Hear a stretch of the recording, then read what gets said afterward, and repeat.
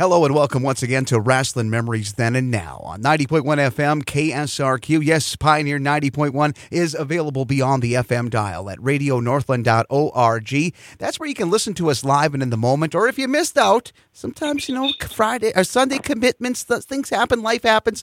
You can check us out, check out a replay at radionorthland.org. We have over 7 seasons of Rasslin Memories Then and Now archives for you to go through. And you can hear this episode too if you just happen to miss it live. We're also available on TuneIn Live, so you can check that out too on that fine little app.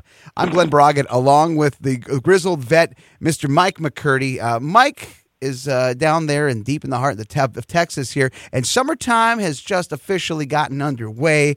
And as we are chatting today, Mike is taking one for pro wrestling. Mike is down in the mobile studio, which doesn't have state-of-the-art air conditioning to keep him as cool as a cucumber. No, brother. He is down there taking it for the team, getting all warmed up and heated up. So every single precious second is precious to you down there today. And Mike, it is good to have you in. I know it's a big thing to be out there in that heat, man. Once it gets like near the triple digits, in the 90s to the triple digits, man, you don't want to be anywhere but cool. Oh, most definitely, man. But you know what? Like you said, taking one for the team, always doing something for Rasslin memories. So I'll survive the mobile studio. It's a nice little, real field temperature. It says it's 98 degrees, but it feels like it's 111. So it's a little bit warm today, you might say. But you know what? That's cool. We're here. We're going to discuss, some great Rasslin memories. And I think our listeners are going to enjoy this week's guest. Yeah. This is a trip down a different path here, this week. I mean, we have the very much the open door here at Rasslin Memories Then and Now, and we love to talk with not only some of the legends of yesterday, the authors, the historians, and the like, but we love to talk to wrestlers out there doing their thing today, to tell their Rasslin memories, to tell their story. And you have found a great guest today. A very good guest. She gave me some of the notes to check out. And, just a few things about this man has gotten me curious. It's piqued my curiosity. And I'm going to let you introduce our guest today, because you've definitely went out and did some proper scouting, my friend. Yeah, it wasn't really hard to find this guest too much. But, Glenn, curiosity is definitely a good word to describe, the man we're going to talk to today. He's a good friend of mine. I've known him for many years. I've been watching him since the beginning of his career, back when he first started up in the Oregon area. But he's been in Oregon, Washington, Nevada, California, Canada, South America, Florida. Man's been all over. So I'm very proud today to have the Indie Spotlight be on not just a friend of mine, but a talented wrestler, a great mind for the business. The guys that he's had a chance to work with and learn from, I think our listeners are going to be really impressed with his resume. Our guest this week is none other than a man that some may call the devil himself. Some may call him the Human Horror Show. I call him Derek Drexl. Derek, welcome to Rasslin Memories. Greetings and salutations, gentlemen.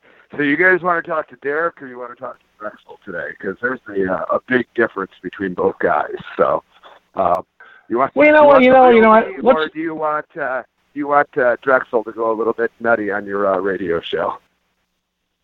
Let's talk to Derek a little first, kind of get a little feel for how he got involved in the business, and then we'll bring Drexl up a little bit later, because I always enjoy talking to Drexl. Cool. Yeah, well, Drexl's what happens when you're a radio DJ and you decide to get into a world full of giants and have no problem taking a pretty good ass whooping. So, Drexl's a byproduct of the last 13, 14 years of being in this business. 14 years, man. Like I said, I think I've been there since the beginning. Like you said, you started off, when I met you, you were a radio show host in Portland, Oregon for the Buckhead Show. Morning show, by the way, which that alone is a little bit on the crazy side. But yeah, I was morning DJ. I was a morning DJ I've been working for probably 12, 13 years at that point in radio, and had lived all over the country. And it just happened I got a job. Buckhead was a friend of mine who was actually an intern years before for me, and he had gotten hosting duties for a morning show up in Portland, hit me up, and I came out to be a co-host, producer on the show. And I was pretty shocked when I got out here, and Portland wrestling was still alive and was on TV. And so that's how I ended up getting my foot in the door for this crazy business.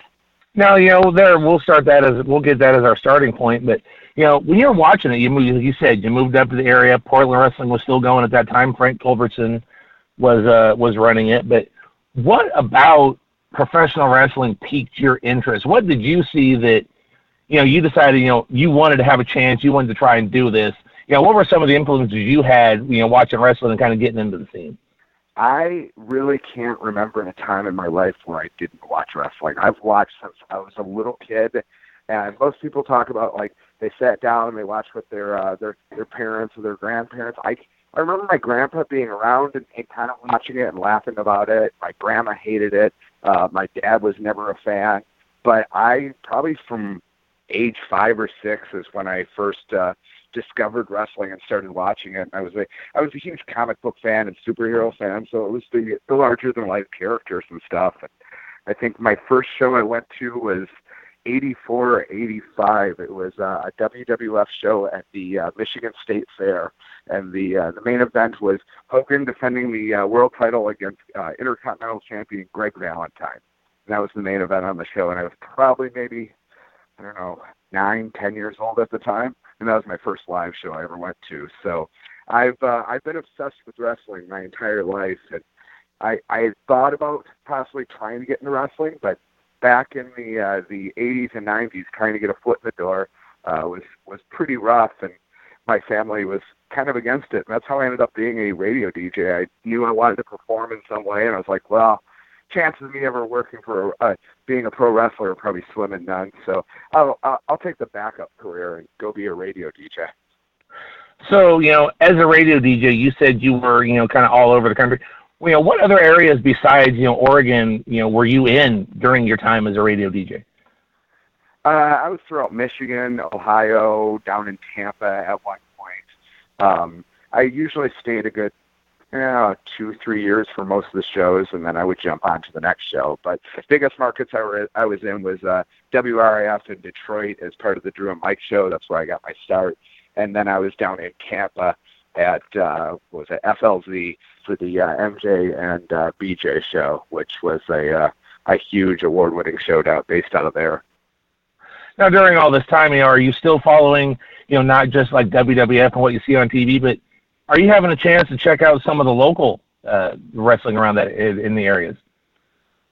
Not really. I mean, in Detroit, yes. Growing up, I remember going to some of the indies in high school. I remember seeing Rob Van Dam and Sabu and Al Snow all before any of them were names whatsoever. I mean, Sabu probably had the biggest name out of them, just being Sheik's nephew, and the Sheik, the original Sheik, had such a reputation up in the Detroit area where I grew up. Everyone knew about the Sheik. And so I went to a few indie shows there. When I was down in Florida, I remember that's when I saw my first ECW show. And I remember going to a bunch of ECW shows when they come down to Florida, because I had never seen any of that up in Detroit at that point, because they weren't syndicated there. And then it wasn't really, I didn't really start following. I mean, I'd read the magazines, and I would read about some of the indies here and there, and then when the internet sprouted up, but I didn't really start going to indie shows until I moved out to Portland, and Portland wrestling was still going.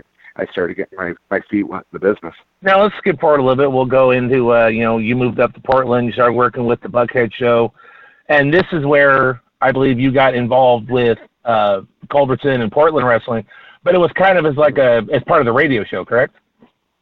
Yeah, actually it was me being seeing it on TV, and the station that Portland Wrestling was on also had our competition. I forget what the name of the show was, but our direct competition on morning shows had their own little TV show, and it ran on the same station as Portland Wrestling. So, being a top 40 station, they really wanted nothing to do with Portland or with pro wrestling. So, I pitched it of, hey, if we get our presence on Portland Wrestling, it's going to be before and after this guy's show, so he's always going to be seeing our logo, the station logo, hearing about the Buckhead show. And so that's how I got the station to kind of back me. And I contacted Frank Culbertson and said, hey, do you guys want to do a cross promotion? I come over there and act as an announcer, and we give you guys plugs on the morning show and talk about the show. And that's how I initially got my foot in the door. And started talking to Frank and first got on TV for Portland.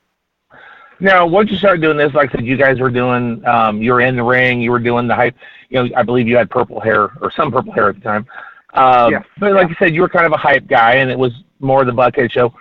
When did you decide to start actually training, and who were you training with at that time? Because during the Culbertson run, like I mentioned to Glenn before we started recording, you had Grappler there. Roddy Piper came in made some appearances. Snuka was on a show or two for him. You had a lot of the bigger names that were still kind of going around through at that time. But, when you started training, who were you training with, and just who are some of the guys that you started with? Well, I actually started training before I ever was seen on TV. When I made this deal with them, Grappler was the booker at the time for Culbertson, and their immediate thought was, hey, we're going to bring you in as an announcer, but we want Grappler's group to basically beat you up, and then we're going to kind of do a storyline out of it. So I started training before I was ever seen on TV. For about 2 months, Grappler pretty much just beat the living crap out of me. Twice a week, I would show up in a ring, and it was me. It was my stunt boy at the time, a guy named Gallagher, and then thinking it was Exile and Caden Matthews, a couple of the younger guys from the Portland Wrestling locker room. But all that Grappler would have us do was just rolls, bumps, running the ropes, and just taking moves. Never taught how to lock up or anything like that. All we were taught was how to protect ourselves in the ring. And that went on for about 2 months before I actually made my debut on the actual TV show. So I was training about 2 months before I got on TV. Now, during the time, like I said, you first go in the ring, you're doing the hype thing. But then you started getting a little, physical activity involved in there. I believe there was a few guys who kind of beat you up in the ring. This is during the time you continue your training. You still haven't wrestled yet, though. In fact, if I remember right, you didn't actually wrestle for a while. You started off as a manager. I was an announcer for about 6-7 months, and maybe up to about a year. And then Dr. Luther had taken over the book and was booking the show. And at that time, the radio station really wasn't getting what they wanted out of being a sponsor for Portland Wrestling, and so they wanted to back off. I think Culbertson was trying to get another radio station in, so I think he had plans to actually get rid of me.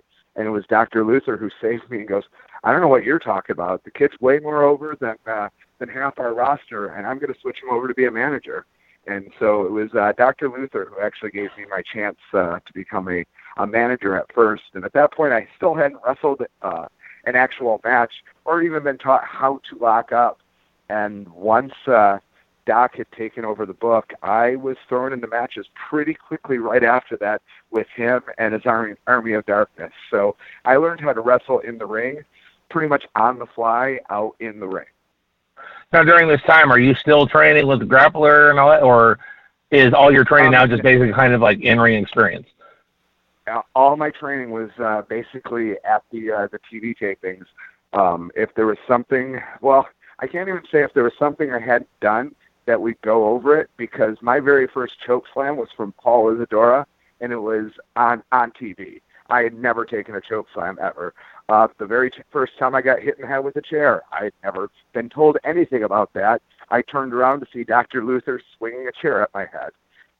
First power bomb I ever took in going through a table. Also, had never taken a power bomb, had never gone through a table. All of that was pretty much on the fly what Luther had came up with. And we would go out there and he'd just look at me and go, just listen to me, kid. And I somehow managed to survive, and I got really good at just listening to the vets and doing whatever they said and somehow surviving. So. Now, it's kind of funny, you mentioned your first choke slam was from Paul Isadora. Our listeners may not know the name very well, but Glenn, I'll just kind of inform people. Paul Isadora was, a fairly tall gentleman. I believe he was about almost 7 feet tall, and this is the man you took your first choke slam from. I took sort of one from him. He picked me up. I did not let him slam me, and that was kind of a fear all of its own. Yeah, I learned that day during the TV taping that when taking especially a high bump, to always exhale all your wind, because if you breathe in, it knocks the wind out of you. So my first choke slam literally knocked the wind out of me. I couldn't move. And then I think it was Luther's like, let's do it again, and told Isidore to pick me up, and Paul grabs me by the throat, and I just kind of look at him, I'm like, can't breathe. And so he kind of lets go, and Luther goes, I said do it again. Paul just grabs me, snatches me again, goes, sorry, kid, and shoots me straight up and right back down, and I literally bounced on the second one, and when I bounced, it knocked all the air back into me. And then I pretty much just laid there dead for a while. I see the fun part about all this for me is, like I said, I met you when you first started. I was sitting front row to watch all this, so I was there for that first choke slam, and like you said, you did bounce, you didn't move, but you know what? It made for great television, and you looked great. Yeah. I mean, like I said, I loved wrestling my entire life. I had a chance when I was probably about 22 years old. I had met Scott D'Amore it was actually at one of those Michigan indie shows, and we had talked, and he's like, you're in radio. He's like, come train. He goes, I can get you a body. I can teach you how to wrestle. He goes, you already got personality. You can talk. He goes, that's something I really can't train someone for. But my living girlfriend at the time pretty much hated wrestling, and as we disputed it, I thought it was in my best interest to have a happy home and not train to wrestle. So when I got the chance when I came out to Portland, I went for it. And so, once I got my foot in the door, anything they wanted me to do, that's what I was willing to do. And then as Portland wrestling was wrapping up is when I actually started training with Playboy Buddy Rose after that. Now, you say you're training with Playboy Buddy Rose. Was Ed Wiskowski also training at that time, or had he moved on by then? Yeah, Ed had already moved down to Arizona at that point. So it was just Buddy, and he was running Skag Rollins. He now goes by Todd Royce up here. He was running a company called NRW for about a year, and Buddy was running a school before all the NRW shows each week. Now, see, this is where it's going to begin fun, because you started off, you're working with a grappler for a few months, and it's just basically, like you said, rolls and bumps and how to protect yourself. Yep. Now you're going on, and you're training with Buddy Rose, who obviously any of our listeners know is a true legend. Legend describes Buddy Rose, not just in Oregon, but, the AWA, the WWF, everywhere. What was it like getting a chance to work with Buddy Rose? So here's my initial Buddy story. Before I ever got to train with him, when I was actually at the radio station, I got a call one afternoon. It was probably about 12:30 in the afternoon, and I pick up my office line and, hey, is this Derek? Yeah. Hey, this is Playboy Buddy Rose. And in my head, I'm thinking, all right, it's one of my friends messing with me.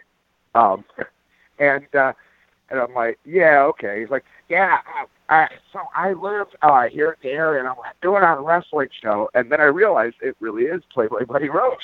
And I was a little starstruck at first because I had been a huge fan and had seen a lot of AWA growing up and loved him and Doug Summers versus the Rockers and stuff. And so my first initial connection with Buddy was him calling the radio station and seeing if he could get some free publicity for a show him and Colonel LeBeers were going to be putting on for their students at that point. And so after that, me and Buddy kind of kept in contact through mutual friends that I had met, like Jason Sullivan and stuff like that. And it wasn't until NRW when I started actually training with him. And Buddy was very big on making sure that he got paid for training. And I'm happy to say that I am the only student that never had to pay Buddy for training. We had ran an angle where he came out to be a special enforcer referee and ended up, pulling me off the apron, and I took a huge bump for him. And that night, Buddy goes, I want you to train with me. He goes, you don't have to pay for anything. He goes, don't let anyone else know. But I like you, and I see something, and I want to get the most out of you. And so that's when I started training with Buddy after that. All right, well, Glenn, I have opened the door for you in your Minnesota area, so I'm going to allow you to come in, tag you in, ask you a few questions. I'm sure you might want to talk a little bit more with our guests and maybe hear a little bit more Buddy Rose stories. Yeah, I'd love to just throw in a couple of questions here. I don't want to derail the conversation too long, but when you bring up Buddy Rose, the Playboy, man, of course, came through the area. He was just a young man getting his teeth in the AWA, as by his name of Paul Pershman. He moved on. He was basically, like you said, a star in the Portland territories. He went all over the territories, and what a character that he was. And what were some of your memories of? You talked about meeting with Buddy, and now we're up to the point where he's offered to train you. What was the memories of getting in and actually training and sitting under the learning tree with Buddy as far as a trainer goes? Buddy was all about the small things. He really and making the most out of everything, out of all your movements. I mean, if you remember him as a worker, there was very few people that was his size that worked as smooth as him. And at this point, Buddy, he was pretty hefty, and his back was pretty bad. So most of the time, it was him on the outside of the ring, sitting at a table. But I have one memory of, I forget who was in the ring, but someone had screwed up something, and Buddy just, no, that's not, and literally gets up, gets in the ring, and proceeds to run this drill like that man had been bumping every day up until that point, when he probably hadn't taken a bump in at least 2-3 years at this point, and just ran this whole drill. It was just the most graceful, amazing sight to see. And then he gets down and goes, I shouldn't have done that. Oh, it hurt. And he complained about it, but just watching him, he was just so graceful at that point and so good. And I also remember being told less is more and never really understanding it until now. But Buddy taught me less is more, and it wasn't until later when I really started implementing it with my with my gimmick and with my matches and stuff. But he was more about the smaller things and just great at teaching you all around on the business, and probably one of my favorite people to talk behind the scenes stories with. Oh, absolutely. I mean, the guy was a treasure trove of knowledge. And one of the things that gets mentioned through the years about Buddy, not only about his in-ring stuff, was the way that Buddy would be in regards to tapes. Of course, wrestling tape collections and collectors through the years that were basically the life's blood of for pro wrestling fans who were living outside of territories and nostalgia seekers. I mean, you could get anything. In those old pre-YouTube days, that was the deal. I mean, tape collecting was just a trend.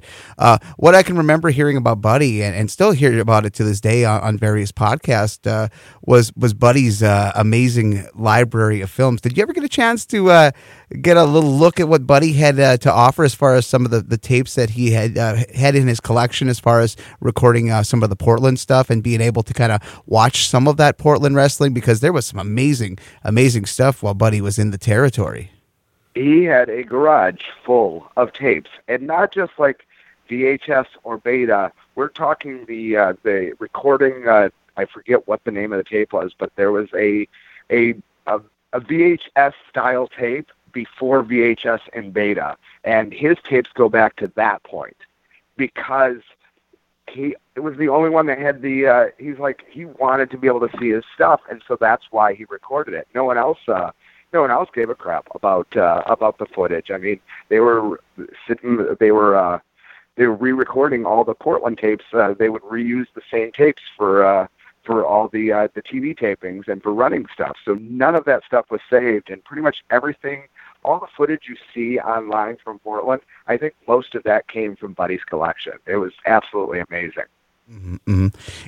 As you're developing your character, I mean, having a background in radio, I mean, talk about something that's really a great thing and integral to really helping your persona burst out as far as getting on the mic and developing your character.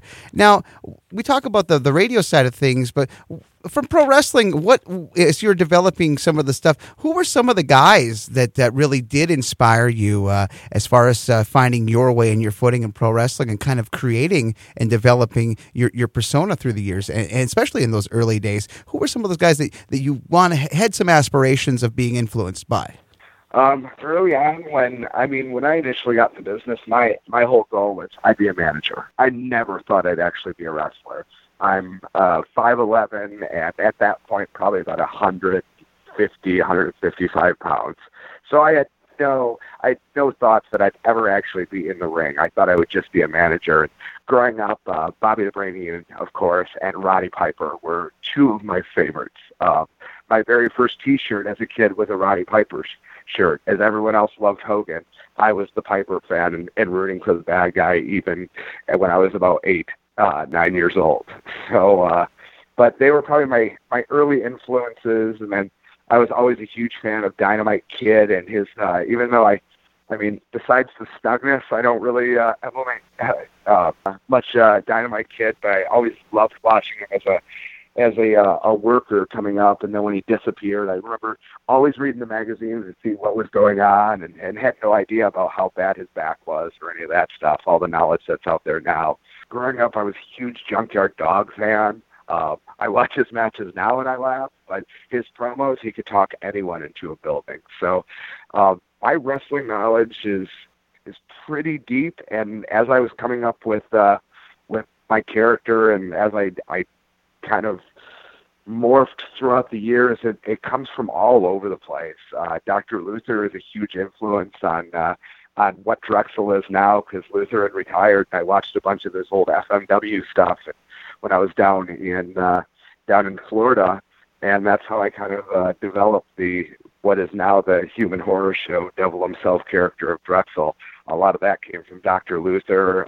I was teaming with Kevin Sullivan in the Army of Darkness down in Florida at one point, so Kevin Sullivan has a little bit influence in there. And it can go as deep as Chris Colt and the way that he moved around the ring, because I was never a really great athlete, and I always knew I was awkward. So I would watch my tapes back and then watch different stuff. Chris Colt had this weird kind of awkwardness to the way that he moved around the ring, and I would try to try to incorporate that a little bit. So it comes from all over. I steal from everyone and everything as Drexl. Yeah, I was looking at some of your photos from your career here, and I noticed some of the face paint, a la Alice Cooper, a la Chris Colt, with some of his old photos when he was doing his Welcome to My Nightmare type of gimmick. So I can definitely tell that whiff of the past. And did you ever get much involvement or ever see him around, another guy from the Portland area that made his mint in the 80s? Did you ever have any association with Billy Jack Haynes? I've met Billy one time, and it was a kind of just weird, awkward situation. But no, Billy kind of had already blackballed himself from the area with his craziness by the time I had gotten up here to Portland. Okay, so I want to bring Mike back into the conversation to also talk about your run down in Florida, because you just brought up Kevin Sullivan, and Mike. Kevin Sullivan, now that's just a whole bunch of questions ready to be asked right now.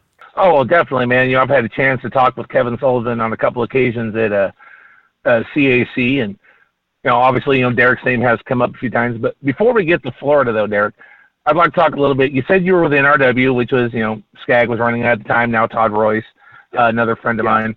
But then you got involved. You, Jason Sullivan, a couple other gentlemen got together, and you formed DOA Pro Wrestling, which I believe your 10th anniversary was just celebrated?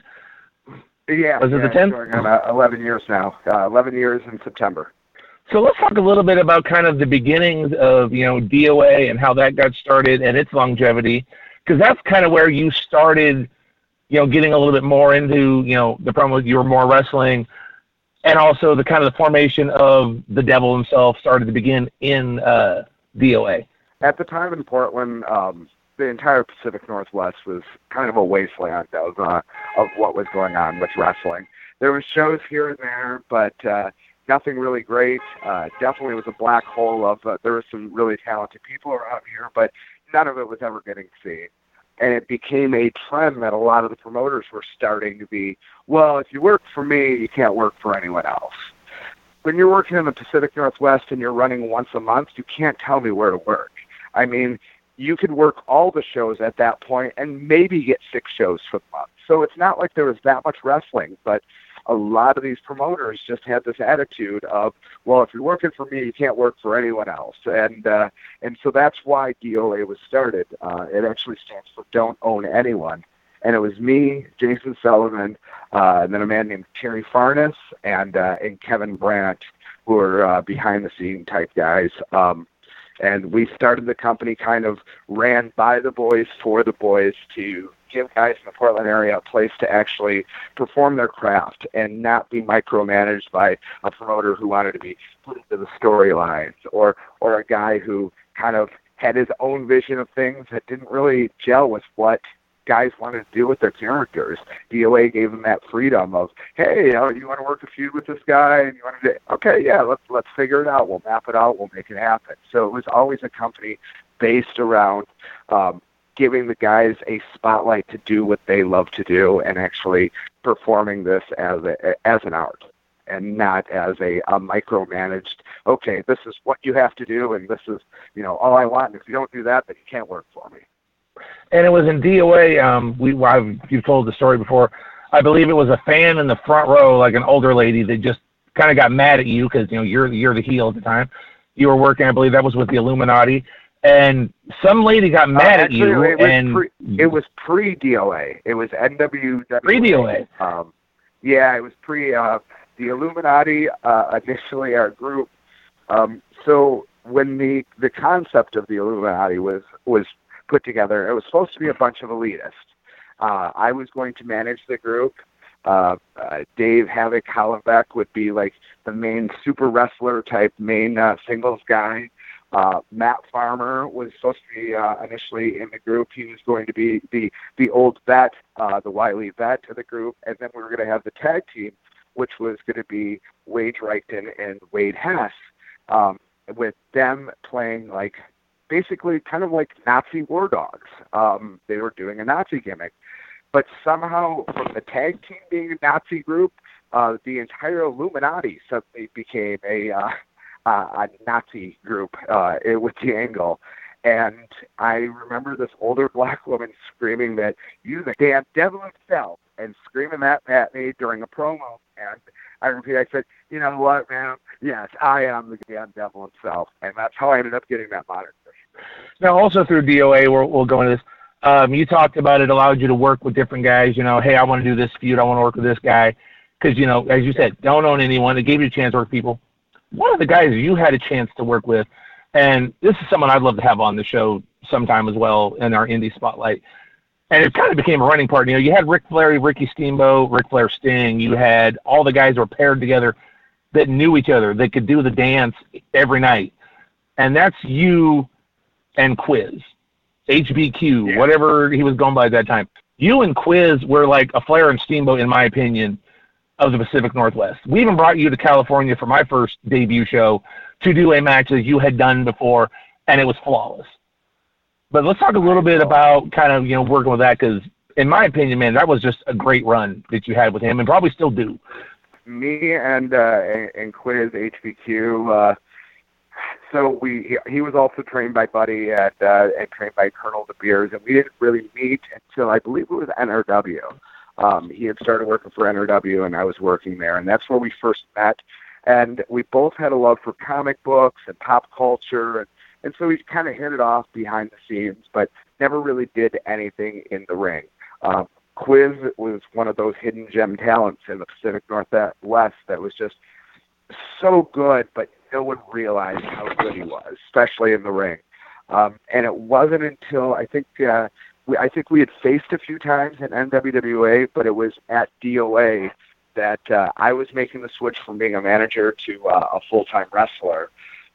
Quiz was starting to get a little bit of a push, but he wasn't connecting with the fans. And it was actually Jason Sullivan, who was booking DOA at the time, that said, "Hey, what if I put you guys together as a tag team?" He goes, "You've got the emotional connection and and can do the talking. Quiz is amazing in the ring, and that'll just help you with getting more fluent in the ring and getting better out there." So that's how we ended up teaming up. But we had known each other for, at that point, a few years. And I don't know, we were married for a long, long time. And it got to the point that he is one of the few guys that I can honestly say I could go out there and never talk before the match, never talk in the ring, and we could just go out there and wrestle because we know each other so well and know each other's body movements of what's going to happen next. I agree with you about the fact that, he's one of those talents that a lot of people don't realize about. We brought him out to Texas a few years back. He did 2 nights with Nate Andrews at shows we were doing. And just within a few minutes, he had the crowd in the palm of his hand. They loved him. People were asking about having him come back. I mean, he's just that talented. But working with Quiz and working with DOA, and now we're going to roll. We're going to switch it up a little bit. We're probably going to start talking to Drexl a little bit. This is when some of the hardcore stuff starts happening, and there's barbed wire and boards, and your character tends to get a little bit darker. You go to Florida, and it gets even darker. So let's kind of talk about how the evolution of the Devil and Drexl and into the Human Horror Show. We're going to switch it up a little bit for the listeners. Well, like I said, I grew up in Detroit, so I remember the Sheik from early on and seeing footage of the Sheik and his movie, I Like to Hurt People, and things like that. And so I've always been a fan of the darker side. And then when ECW started, I loved ECW. I loved the hardcore style. So when DOA formed, no one else was really doing hardcore, so it kind of at a point was really a hardcore company. And I really just wanted to try all the things that I had seen so many times before and kind of and do my own version of it. And so that's where the hardcore stuff came from. I mean, I was always a fan of it and a huge ECW fan. But the Devil character, I mean, we got the name, but the actual, like, crazed, maniacal maniac didn't happen until probably about a year and a half, 2 years into my 4-year stint down in Florida. And when I got teamed up with Abudadeen as part of the Army of Darkness with Kevin Sullivan down there. So let's fast forward a little because I'm having fun with this, and I want our listeners to get a little taste of this, and Glenn as well. We're going to fast forward to Florida a little bit. You're teaming with Abudadeen as part of the Army of Darkness with Kevin Sullivan, and now it's getting a little darker. So let's talk to Drexl for a few minutes and kind of let's continue the career from there, and tell us a little bit about Florida and being part of the Army of Darkness under the tutelage of Kevin Sullivan. Oh, Florida people are really kind of stupid. There's a lot of backwoods people down there. And I've never seen so many people that are just kind of afraid of the dark arts. I mean, Abudadeen would walk out there with his... I would walk out there with the golden spike that I had taken down from Kevin Sullivan, from my father, Kevin Sullivan, the original Devil. And I remember chasing fans through gymnasiums down there and having them just running and trampling each other, trying to get away. It was a very interesting place. And that's where Drexl was officially born and got the nice X in the middle of my forehead. All right, Glenn, I'm going to pass the mic back over to you for a few minutes here. Maybe you'd like to talk with Drexl about his time in Florida and with Kevin Sullivan. Oh, man. Yeah, come on, take it over, talk. What do you want to know? Maybe I'll tell you. Maybe I won't. Oh, yes. I get, the learning tree of Kevin Sullivan, how lucky and how fortunate it was for the evolution of your character, because when it comes to guys, not only with diabolical, but with intelligent minds, that had to have been the ultimate tree to sit under to reap the knowledge of a man who I think a lot of people, for the most part, misunderstand the man from Beantown. I think Kevin Sullivan was probably one of the ultimate perfect influences to take your Drexl and take him to new and uncharted places. I think you like to do a lot of fancy talking. Kevin Sullivan is nuts. Kevin Sullivan is legit. Like, he's kind of like Charles Manson. I've never met a man that can get in your head and get you to do whatever he wants, but he's really, really good at that. At one point, he wanted me to carry a weasel to the ring. That's how crazy this man is. So you would say, for guys, when they talk about going to Florida, it was probably a different path taken than one you could have taken with Steve Keirn or a Brian Blair or somebody down there. Well, when I first got to Florida, I originally went down to FCW, and I did get to train with a little Steve Keirn, and I got to train with Norman Smiley, and they taught me some really, really fancy things on how to work around the body. But you know what it got me? It got me nothing. It didn't get me bookings. It didn't get me on shows. I wasn't one of the Florida boys. I wasn't one of their friends who wasn't going to work on their shows in the middle of parking lots and asphalt in 95 degrees. And, that's okay. So what did it take? it took me going out there and taking a railroad spike and stabbing people in the head to get noticed. So that's how Kevin Sullivan influenced me down in Florida. There's such a wide array of talent going on in the independent world of professional wrestling.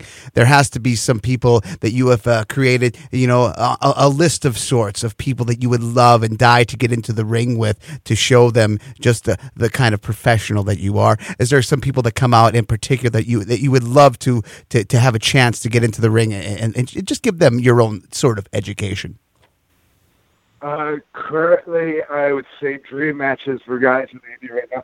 Jimmy Havoc. Jimmy Havoc is a man that appreciates paper cuts as much as me. See, I think I like a staple gun maybe a little bit more than Jimmy, but we would have to find out and see between who would have more staples in their head and more staples in their groin, or who would have more paper cuts across their tongue. Ricky Shane Page, he's a big boy. He's another guy that I would love to get in the ring with. And pretty much any of these guys, Nick Gage, that man is nuts. And I'm pretty sure it would end up like a New Jack match where one of us is going to stab the other. But there is a lot of guys out there right now that call themselves King of the Deathmatch. And I would like to show that the Pacific Northwest has a king of Northwest hardcore, and his name's the devil himself, Drexl. Well, Drexl, there's another state that has a claim to hardcore. We're talking about Ohio and the man with his crew, Mr. Sammy Callahan. I haven't heard him being mentioned. Would he be somebody that you would like to include in your ultimate list of guys that you want to show just who the king of the death match is too? Sammy is a very interesting guy. Sammy, you don't know what you're going to get. You might get Sammy that wants to show up and steal the show, or you might get Sammy that wants to come out and make a political stance on something. So, granted, if anyone wants to book it, I would love to make it happen with Sammy or anyone in OVE. I grew up in Detroit. I don't like Ohio. So there's a natural feud right there. Because I remember growing up in Detroit going, well, it's really, really rough here, but at least we're not Ohio, because they really suck.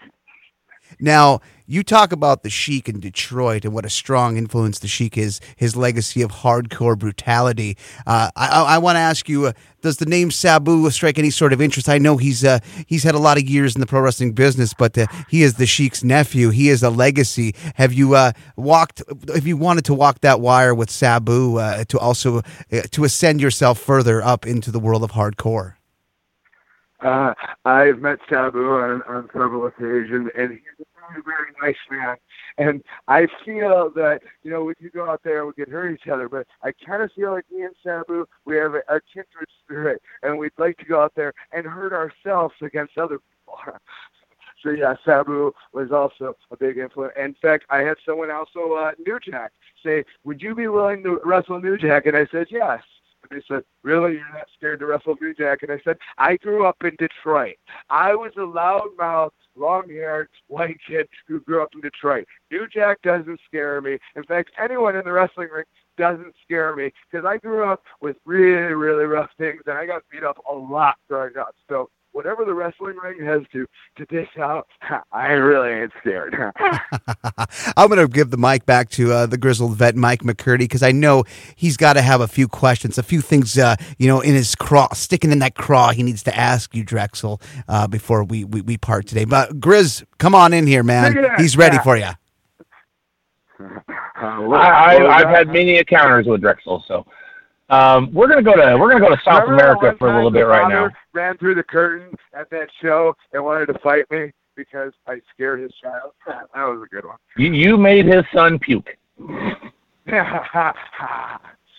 Well, good. Kid learned he shouldn't smile at me. So after Florida, you go down to Paraguay, South America, and you, along with Jason Sullivan and a few other men, you start a new group down in Paraguay. Tell us a little bit about your experience, or Derek's experience, in Paraguay with that group that you were running at that time. Well, Drexl came down to perform. Derek was a fish out of water. When I moved back from Florida back to the Pacific Northwest, I was 38, 39 years old, and I figured that, all right, my career is on the downslope. I did my try. I tried to get in the WWE. At that point, they weren't hiring managers. I was way too small for what they were looking for. I had fun down in the Indies. I got to work a bunch of cool people. I get work with guys like the Headbangers, work with Kevin Sullivan. But I essentially moved back to the Pacific Northwest to kind of like just ride out the end of my career and have fun with friends. And then when I got back here, I started immediately working for ECCW up in Canada, and it was one of my first or my second show. It was Scotty Mack approached me and goes, "Hey, would you want to go down to Paraguay for about 6 months and train wrestlers and do a TV show?" And I looked at him, I was like, "If you can cover my bills in Portland, yes, I will be there." And that's how the deal initially worked out. It was called Luchando. It was based out of Asuncion, and it was probably one of the greatest 6 months of my life being down there and training guys that had never done pro wrestling. They hadn't had real pro wrestling down there for over 20 years. So it was something brand new to the culture. And when we got down there, we had 3 weeks to train wrestlers to get them ready for TV. So it was a mind-boggling experience. Now, see, you're going from this, in your career, you were trained by Buddy Rose, grappler, another guy, Dr. Luther is another guy you worked with. Now you're getting the chance to start training wrestlers, but you got 3 weeks to do this in. Just what was kind of going through your mind at that time, and what were you at least hoping for to get ready for Luchando and their debut? Because like you said, 3 weeks. That's all you had, and these guys had never wrestled before. We had 3 weeks, and the first week there was no ring. We got the ring at the end of the first week. We did a casting call, basically, and got a bunch of guys in there and just ran drills to see who was physically in shape enough to be able to wrestle. And the ones that had some kind of athletic background, we had them cut promos to see what we had to work with. And then from that point on, we figured out who the top of the casting call guys would be. And I think within a week we figured out what the matches were, and we started trying to come up with matches and how to highlight guys that had no experience whatsoever. It was, and then throwing the fact that none of us really spoke fluent Spanish at all, and most of them did not speak fluent English. So I think we had 1 or 2 translators, and then there was 5 trainers total. It was myself, Jason Sullivan, Scotty Mack, Casey Spinelli, and then one of mine and Jason Sullivan's students, Kate Keirn. And we were the ones that were brought in to teach them how to wrestle. So I really can't even explain how crazy it was. We were training 5 and 6 days a week, and we were usually down in the ring and at the gym area for a minimum of 5 to 8 hours a day, trying to teach these guys the basics and come up with everything and translate it. Yeah, it was crazy. I mean, it was absolutely amazing, and I can't speak highly enough of it. Now, along with being part of the wrestling and your training, and you got this show coming on, you're also basically getting a 6 months to stay in Paraguay, South America. Something that I'm sure, when you were first training, first working on it, this is not something you were expecting to be able to do. Just what was it like actually getting to live down there for a while and experiencing the culture? Because I remember tons of pictures of just the area you were at and the places you were dining at and just a lot of the sites. And it looked absolutely amazing just on the pictures. It was like being a Martian on Earth. Us being down there, we looked nothing like anyone else, especially myself. They looked strange at Sullivan, being a 400-pound, 6'4", bleach blonde kind of monster. You got Scotty Mack, who's just chiseled, looks straight off of a California beach with his white, silvery, frosty, spiked haircut.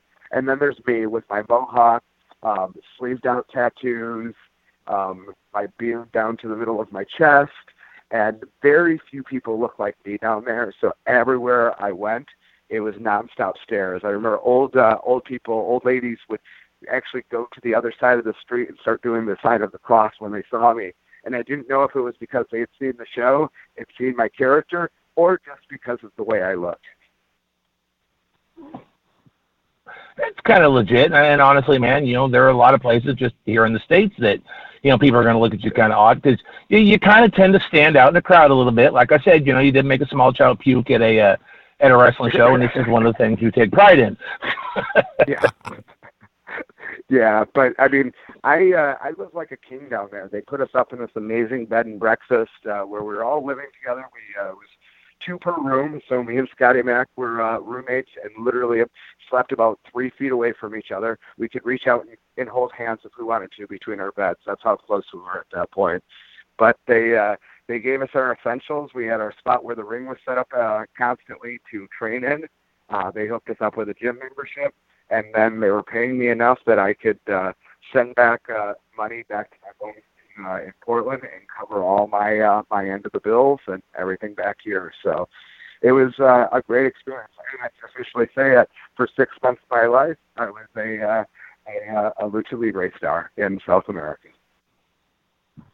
Now, has Luchando, has it continued in any form since then, or was the time you were there, was that the only time that it was actually on? That's the only time it was on TV was our run. It has continued to do smaller house shows and Asuncion, but they unfortunately the economics of Paraguay isn't the best, and financially, I don't think they could afford to keep bringing down North Americans to help train and stuff. So the guys that we trained have now kind of taken on the next generation. They've been helping to train them, and I know Sullivan had went down after our initial 6 months. Sullivan had went down for a few weeks, and so did I think Casey Spinelli went down for about a month and help them out also with their school and stuff. But they're still doing shows. It seems about once every month or two they'll do a show and seem to be drawing all right. So I'm glad they're still getting to live out the dream, even if it's not on TV anymore. Now, as you said, you've been in this business now, 14, 15 years.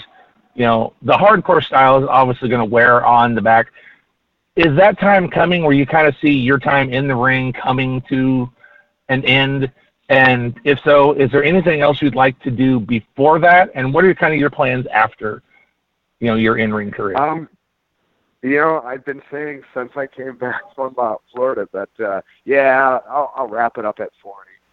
And I just celebrated my 44th birthday in May. And, the Pacific Northwest is now thriving. So it's really hard to step down, especially because I'm working companies like Defy, which are getting this huge national presence on the indies and becoming one of the super indie companies. And I get to work at, at least 50, 75% of their shows I'm on.